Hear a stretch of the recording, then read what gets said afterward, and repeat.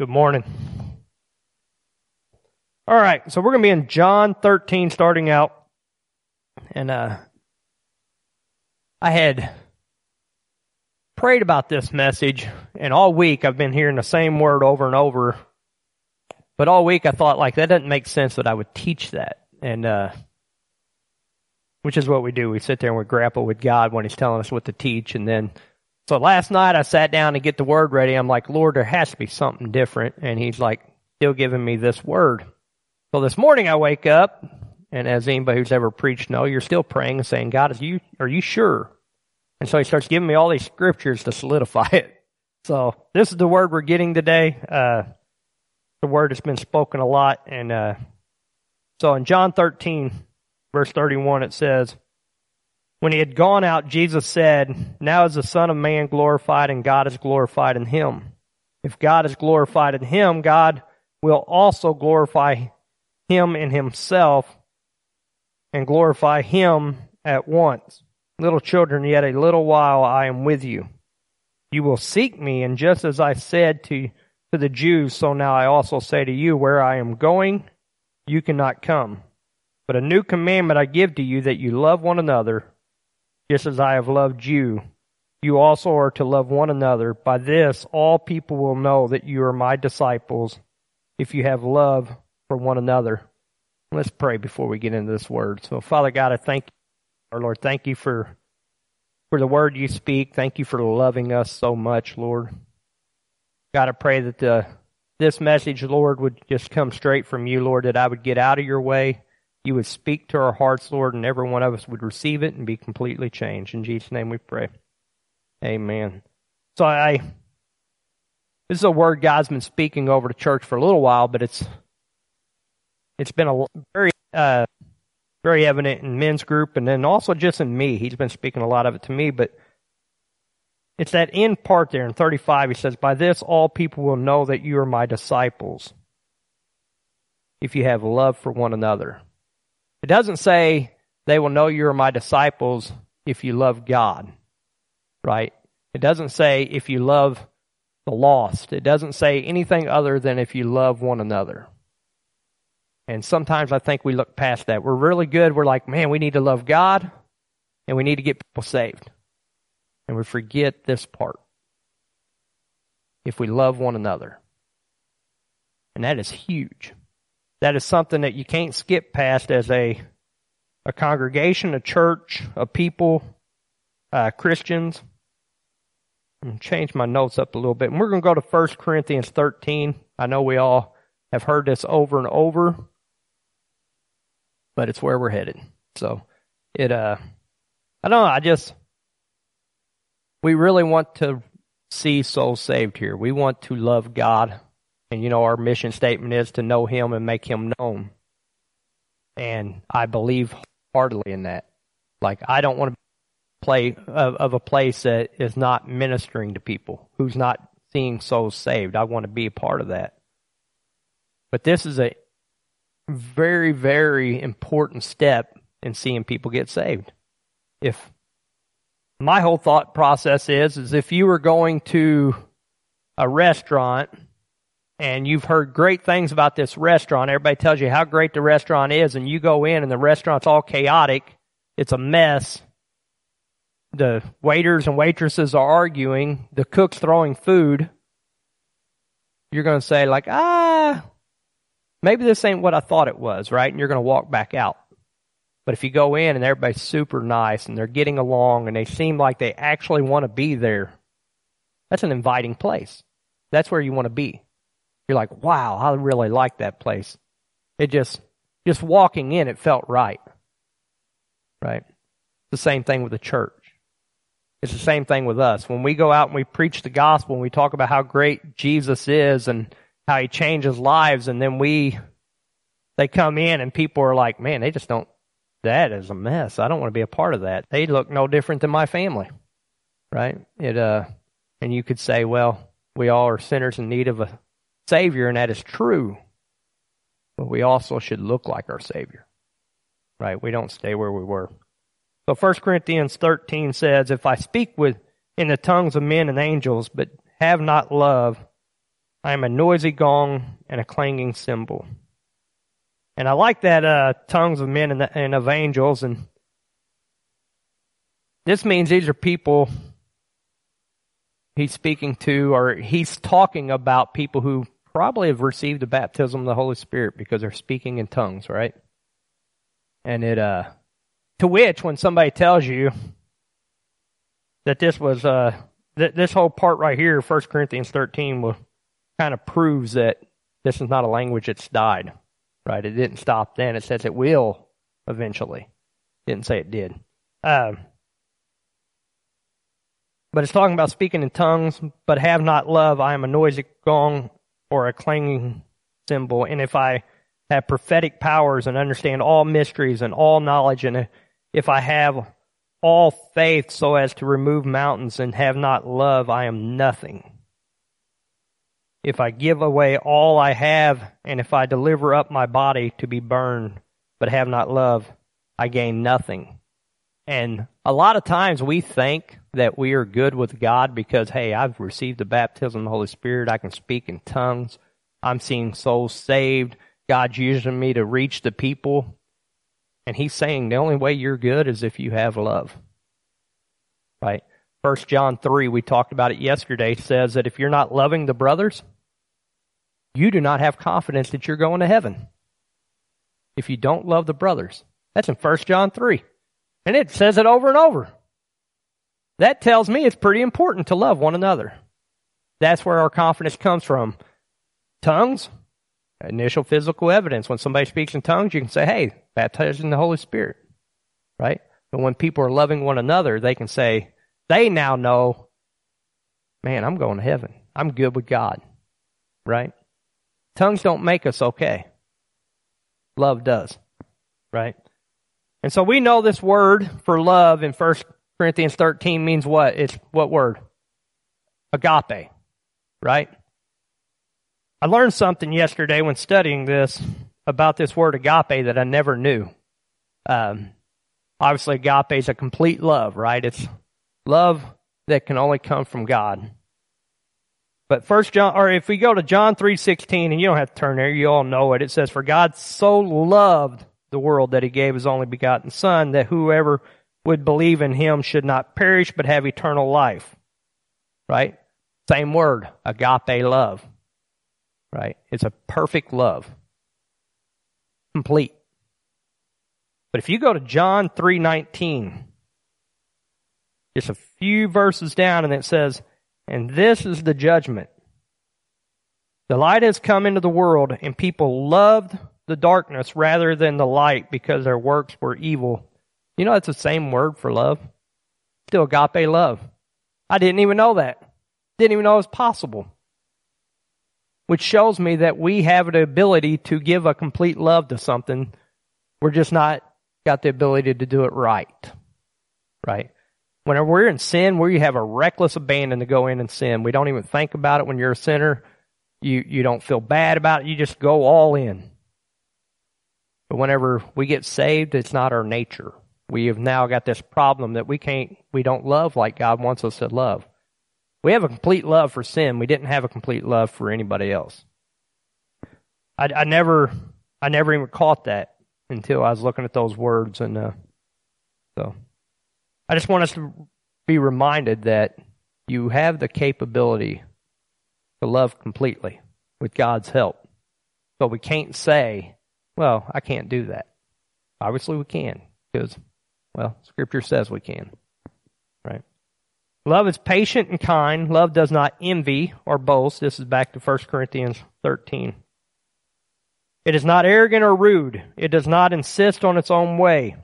It is not irritable or resentful. It does not rejoice in wrongdoing, but rejoices with the truth. Love bears all things, believes all things, hopes all things, endures all things. Right? There's a whole list of good things, attributes about love. And if we know anything from 1 John 4, I believe it is, where it says God is love, you can actually interject God's name into there, or Jesus' name, right? It says Jesus is patient and kind. Jesus does not envy or boast. He is not arrogant. He is not rude. And when you read all those, you're like, yep, Yep, it fits perfect, right? But if we're supposed to be just like Jesus, we should be able to interject our name into that. Right? So if you start reading 1 Corinthians 13 and you start reading, Eddie is patient and kind. I'm like, Eddie does not envy or boast. Not arrogant. Not rude. Well, that's a tough one. I'm already striking out. He does not insist on his own way. That's a tough one. That right there, I would say, is one of the biggest struggles for Christians. When we want to love one another, it's easier to love somebody when they agree with us. Right? I take it to, let's say, how many of you guys have ever heard, probably every week, I don't go to church because the church hurt me. Right?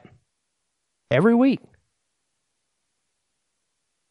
They're not going because they insist on their own way. Usually hurting people hurt people, and I'm not saying churches don't hurt people, but it's not the church's fault you're not in church, it's yours. If we have to love one another fully, then there's a responsibility on us. Right? There's that responsibility. If I won't go to a place because I don't like the people, that's on me, not them. Right? That becomes my problem. I wasn't called to make sure everybody else is loving me properly. Right? Nowhere in Scripture does it say, hey, you need to make sure wherever you go, people love you and they treat you well. It doesn't say that. It says you are to love. And it says to love one another. So, as we read these, I'm not going to go through them all. Because I don't know that I bear all things, or believe all things, or hope all things, or endure all things. But we are called to do that. Right? And I want you to understand when it says believe all things, this does not mean like believe all lies. Doesn't mean like believe whatever anybody says. It actually means believe what Scripture says. I believe everything that the Scriptures say. I believe what God's telling me. I believe the Word, right? Same thing for hopes all things and endures all things. Now, when it says Eddie endures all things, Chad endures all things, yet then whenever something tough happens and I stop, or as soon as my relationship with somebody gets a little edgy, I walk away from it, guess what I didn't do? I didn't practice love. I didn't endure all things. Right? But my name has to be able to be put into every one of them and never have a flaw. I should have that possibility, right? It says, love never ends. As for prophecies, they will pass away. As for tongues, they will cease.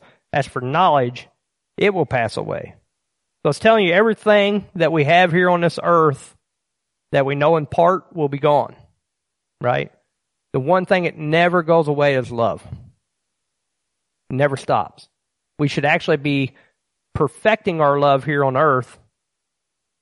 So when we get in heaven, we're in the completion of it, right?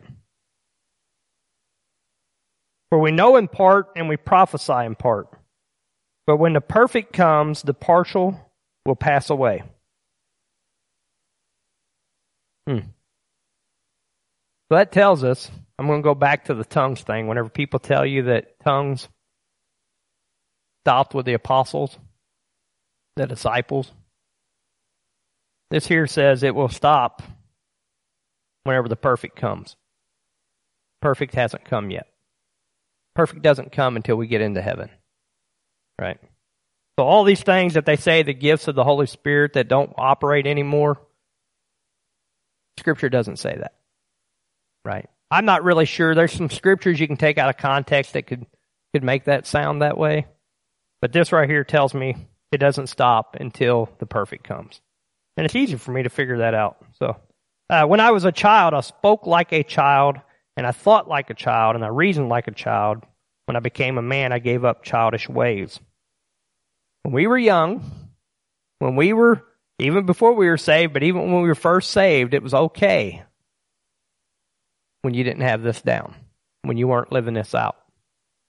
Right? It was one of those like, hey, they're still learning. 10 years later, 5 years later, 20 years later, you shouldn't still be a child. We shouldn't still be acting in childish ways. We should mature. We should be loving better. We'll never be perfect at it, but we should be trying to love better, right? And we're not good at it. Okay. For now, we see in the mirror dimly, but then face to face. And this is, right now we're trying to emulate God. We're trying to be like Jesus by what we know of Jesus. We won't be perfect until that day when we see him face to face and we become perfect just like he is perfect because, as we said yesterday, you shine a light in a mirror. The closer you get to the mirror, the more that looks like light, right? But the further away you get, it's just a small reflection. Well, once we get right there face to face with Jesus, we'll be a perfect reflection. But right now, we're still trying to do it, right? It may be dim right now, but we should be shining our light. Now I know in part, but then I shall know fully, even as I have been fully known. And there's a lot of ways people have used commentary for this, but I'm going to tell you the way the Lord showed me this. Now I know in part, then I shall know fully, even as I have been fully known. A couple weeks ago I talked about, Jesus said, my sheep know my name, and I know them, right? And he said, there's going to be those in the end who are these sounding, these clanging cymbals, and there's no love in them. And I'm going to tell them after they did all this great work, I never knew you. Right? And the reason why was love was never in them. And when love is not in us, we'll never be fully known. But if love is here now, and if we only know it in part right now, we're loving people, that love is shared amongst the body of Christ right now, the way we love. If I told you to go out and show God love right now, you would say, how do I do that? And Jesus says you do it by loving my brothers, right? By loving my people. And once we do that, when we get to heaven, we'll know that full love of God. He'll know us fully. Right now it seems dim and it seems like we're struggling through it, and you got to keep pursuing, you got to keep going and going and going. And one day, I always think like for Jesus, he went through way more than all of us, yet this was never a struggle. It was perfect love because he's perfect love. And if we could have agape love towards sin, it's agape sin is what I think is what it means, not love. But if we could do it that way for sin, we should be able to do it for love. It just takes a lot of practice and denying ourselves. Right? And so I'm going to go back to John 13. And I want to see in verse 1, we're going to look at where Jesus first started all this talk. Right? Because it's not until after he does all these works that he's trying to explain to them, hey guys, this is what love looks like. This is what I'm calling you to do, right? So in John 13:1, it says, now before the feast of the Passover, when Jesus knew that his hour has come to depart out of this world to the Father, having loved his own who were in the world, he loved them to the end. And loved them and to the end. Not loved them whenever it was convenient, and not loved them as long as they were doing right, and not loved them, for the amount, like a short period. It was until the end he loved them. So we should never stop loving. During supper, when the devil had already put it in the heart of Judas Iscariot, Simon's son, to betray him, Jesus, knowing that the Father had given all things into his hand, that he had come from God and was going back to God, rose from supper. He laid aside his outer garment and taking a towel, tied it around his waist. Right, so here is a man,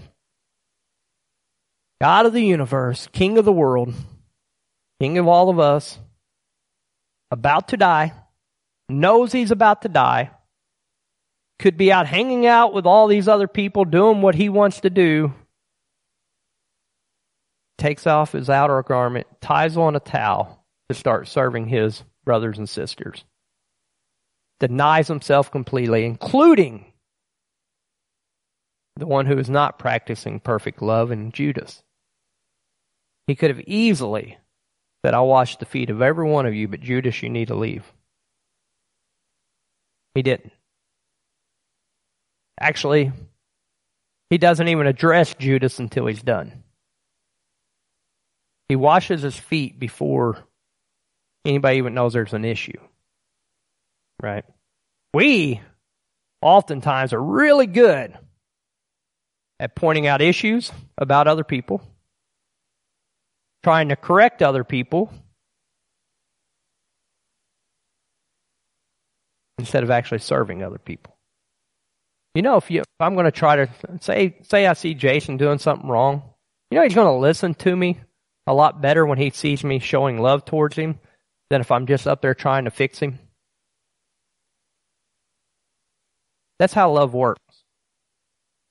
Like, you know, we can say, you know, Jesus had to rebuke people. Jesus had to discipline people. Jesus had to do this or that. You know, it's an act of love. It is an act of love if you're doing it out of love and not just trying to fix somebody and make them the way you want them to be. It's only an act of love when it's out of love. And your heart knows if that's true. And those you are speaking to, if they're brothers and sisters in the Lord, they also know if it's true. They know what's real. So, okay. Jesus, knowing the Father had given all things in his hands, and that he had come from God and was going back to God, rose from supper. He laid aside his outer garments, and taking a towel, tied it around his waist. Then he poured water into a basin and began to wash the disciples' feet and to wipe them with the towel that was wrapped around him. Right? Now, we're going to see Simon's reaction to this in a minute, but I think most of us in here know that the lowest servant in the household was the one who had to wash feet. And I'm pretty sure anytime I've ever talked to anybody about doing a foot washing ceremony, every last one of them are like, I hate them. I don't like to wash people's feet, but most importantly, I don't want anybody washing my feet. Right? Because it's awkward. In this time period, it wasn't awkward to get your feet washed by the lowest servant. But in this time period, you may think, like, I don't want anybody messing with my feet. My feet aren't the best. These feet were really bad. They walked around in sandals. Right? They're walking through dusty roads. There was no paved roads. There were no sidewalks. There was probably camel excrement on there. There was probably horses going to the bathroom. There was probably donkeys going to the bathroom, and they got to walk through all of it. And then you show up to the house, and then that lowest servant would wash your feet. And you're thinking like, I don't want to be that servant. And this is what Jesus is about to do. He said, I'm going to be the lowest, right? He came to Simon Peter, who said to him, Lord, do you wash my feet? And Jesus answered, what I am doing you do not understand now, but afterwards you will understand. Peter said, you shall never wash my feet. And Jesus answered him, if I do not wash you, you have no share with me. If I do not wash you, you have no share with me. Simon Peter said to him, Lord, not my feet only, but also my hands and my head. And Jesus said, the one who has been bathed does not need to wash except for his feet, but is completely clean, and you are clean, but not every one of you. For he knew who was to betray him. That was why he said, not all of you are clean. Right? It's not for us to decide if somebody's clean, figure it out if they are. It's for us to serve them. And I will tell you this. One of the reasons why Jesus says that is these guys were already saved. They've already accepted Jesus as their Savior. Right? But it's the things of this world that had to be cleaned off of them. Right? It was the dirt, the nastiness. And we're all saved, but we need each other to help each other stay clean. That's why we're here. We need to help each other, right? And I will tell you something very interesting in this, and a lot of you guys have heard me talk about Acts 4, the end of Acts 4, when it said they had all things in common, right? They were living in fellowship. They were selling off what they had to help other people's needs. And it wasn't like, and I go back to it, it's not socialism. Socialism says you put it all in there and we'll divvy out what each person needs. What the apostles and disciples were doing in Acts 4, they were serving one another. Right? If I saw a need, I helped out if I could. Right? If I had the means. I wasn't giving up all I had. I was helping out with any means I could help out with, and they were helping me out. And it says, when Jesus says this, he said, if I do not wash you, you have no share with me. The same thing. If we're not serving one another and loving one another, we don't have a share together. Loving one another makes us one together. It makes us common together. It makes us have fellowship together. We're in it together. I always like Chad's version of fellowship because it makes it simpler than trying to explain common life, and it means two fellows in a ship. If one of you stops rowing, the other one has to do it all. If the ship starts getting a leak, you both have to bail it out or you both go down. Right? And you're doing life together in that boat, and you're both responsible for that boat. The same thing with the brothers in the Lord. Brothers and sisters are in a boat together, and we have to do it together. We have to love one another together. If one goes down, we're all going down. That's the way it should be. It's the old saying, all for one and one for all, right? That's the way we should look. We should love in that way. We should love in such a way that, oh, I don't like that person. I don't want no part. No, it should be, look, man, they hurt me, and I'm just going to love them through this. I can help them, right? That should be how we love. And Jesus does that here, right? Then he says, when he washed his feet, put on his outer garment, and resumed his place, he said to them, do you understand what I have done to you?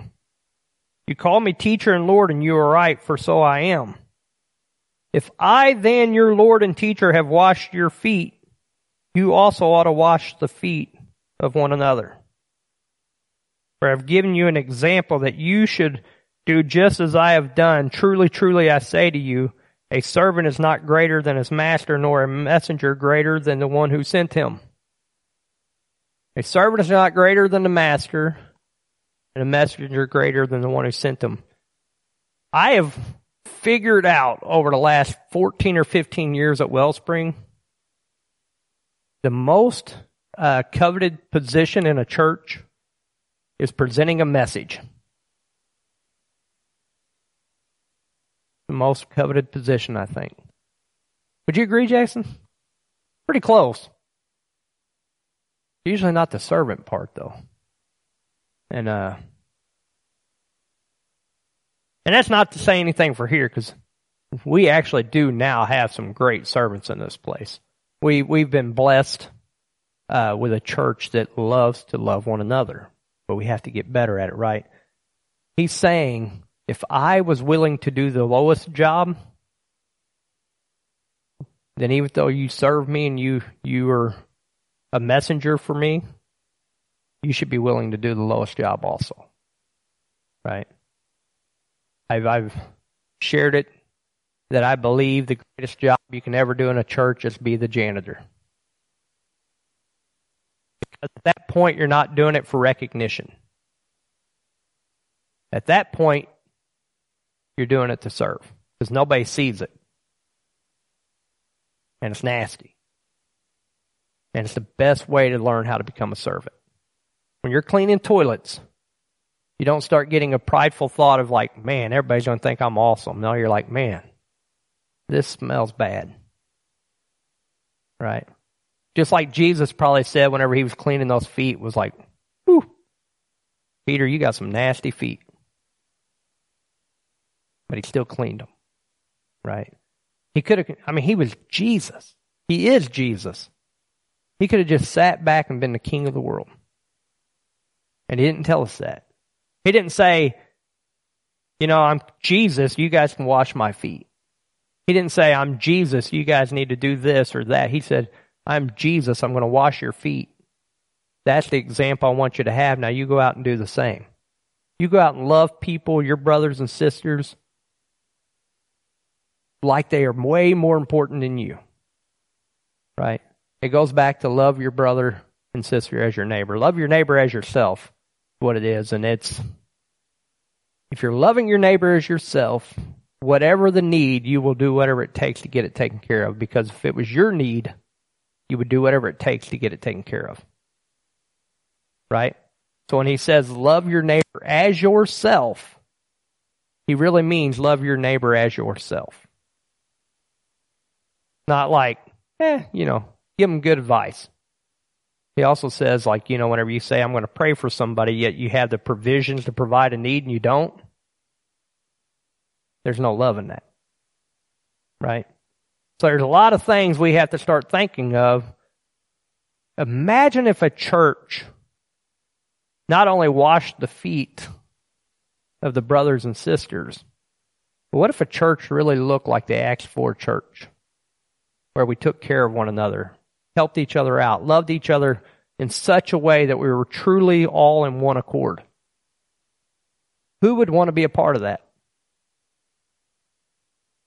Look how many thousands of people were lining up just to see and receive what they were doing. If we would just love the brothers and the sisters fully, completely, right?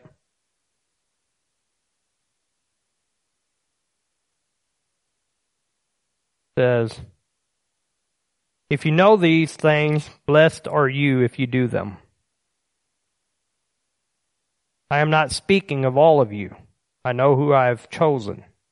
But the scripture will be fulfilled. He who ate my bread has lifted his heel against me. And I am telling you this now before it takes place, that when it does take place, you may believe that I am he. Truly, truly, I say to you, whoever receives the one I send receives me, and whoever receives me receives the one that sends me.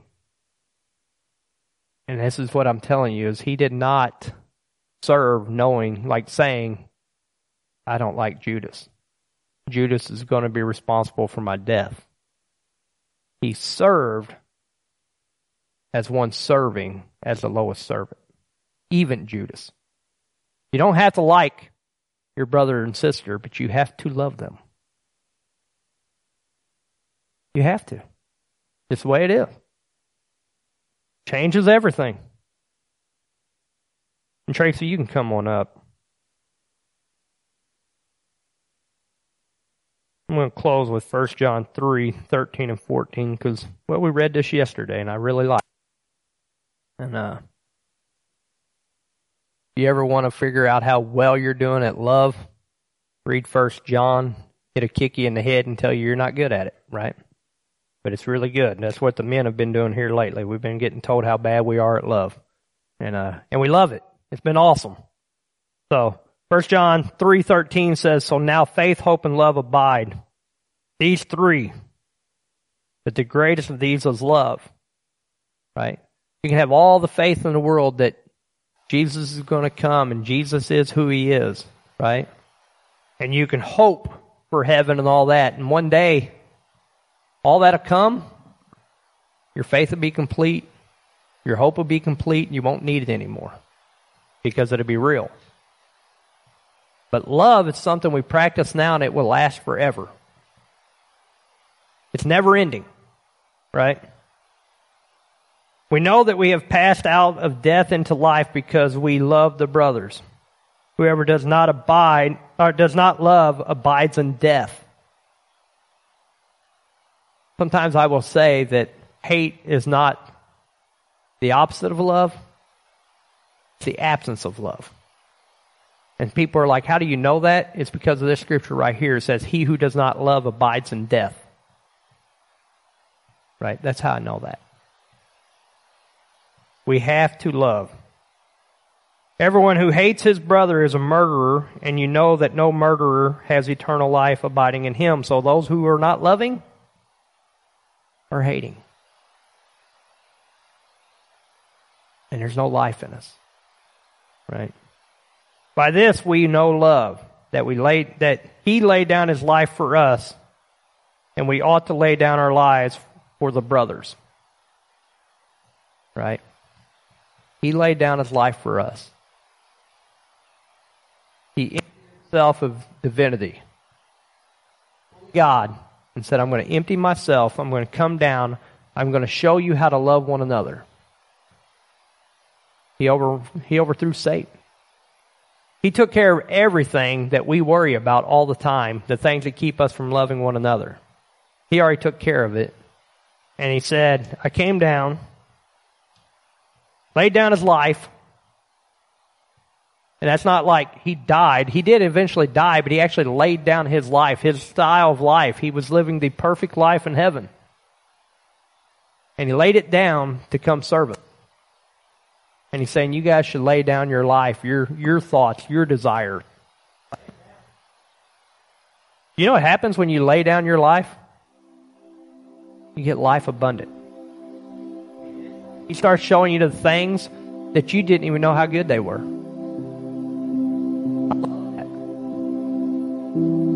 We hold on to things that we think are good because we don't actually know what's truly good. But he gives us what's actually truly good.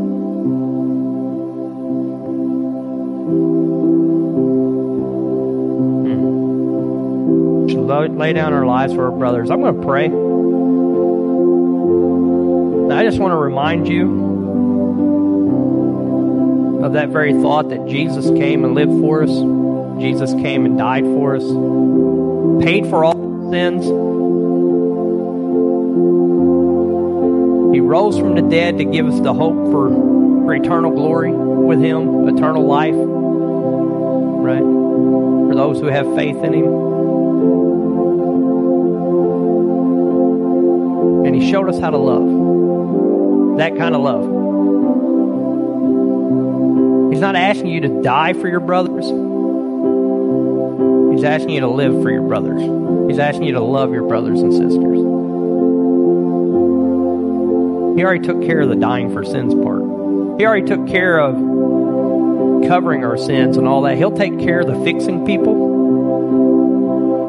He's just asking us to take care of the loving people. We can do that. That's the kind of place I would run into when there's perfect love. But Father God, I thank you for who you are. Jesus, thank you for coming down, giving up your life to live for us, to show us how love should look. You are so amazing, Lord. God, I pray that you would help us. Help us to love completely. Help us to want to love you the way that we wanted to love everything else in our lives, Lord. All the sins, all the worldly things, God, that we just gave ourselves to, Lord. Let us love you in that way and give ourselves completely to you, Lord. And as we do that, Lord, help us to love our brothers and sisters, Lord, in the same way you did, Lord. And God, I don't pray that we do it because then other people will get saved. I pray we do it because you told us to.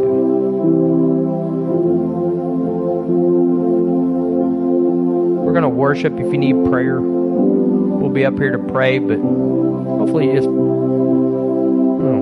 just pray where you are and just ask the Lord to reveal to you how good you are at love. And I promise you, if you're like me, every time I pray that, I realize I'm not very good at it. But it's a good time to change. Right? We're going to worship.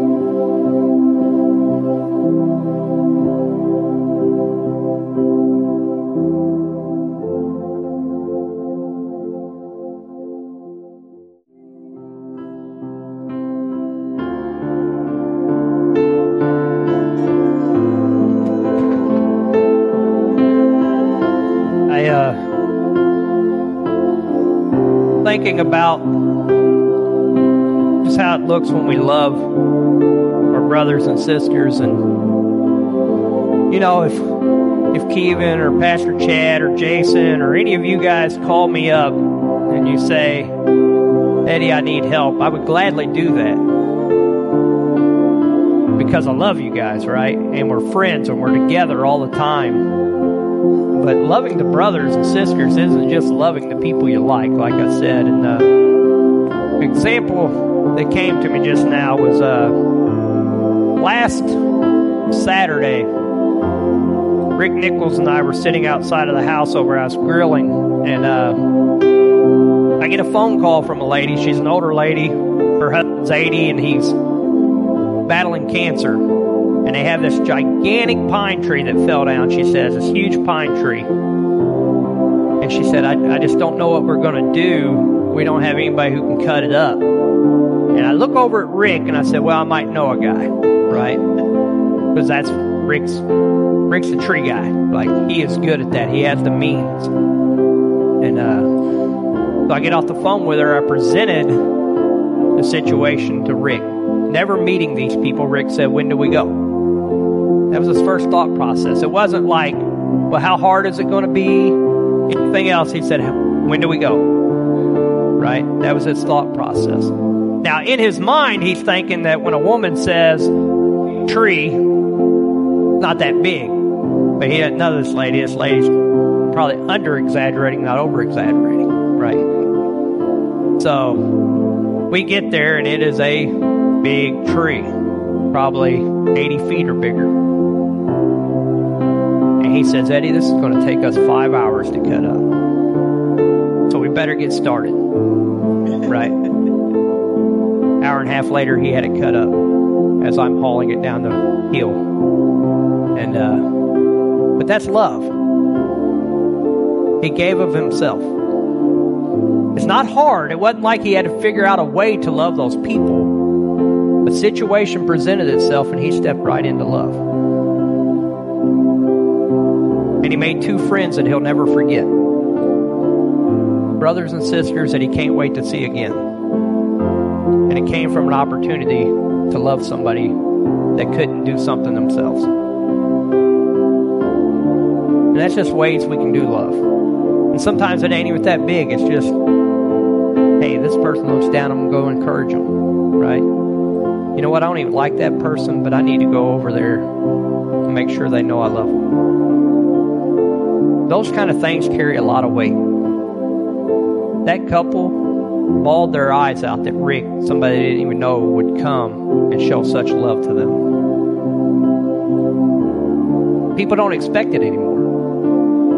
Even other Christians don't expect people to come and serve them. It's a lost thing in our country. But we can start doing that. We can change that, right? I'm going to pray and we're going to close and you guys be free to go. So, Father God, I thank you for who you are, Lord. Lord, I pray, thank you for the example of Rick Nichols, God. I pray you would bless him for that, God.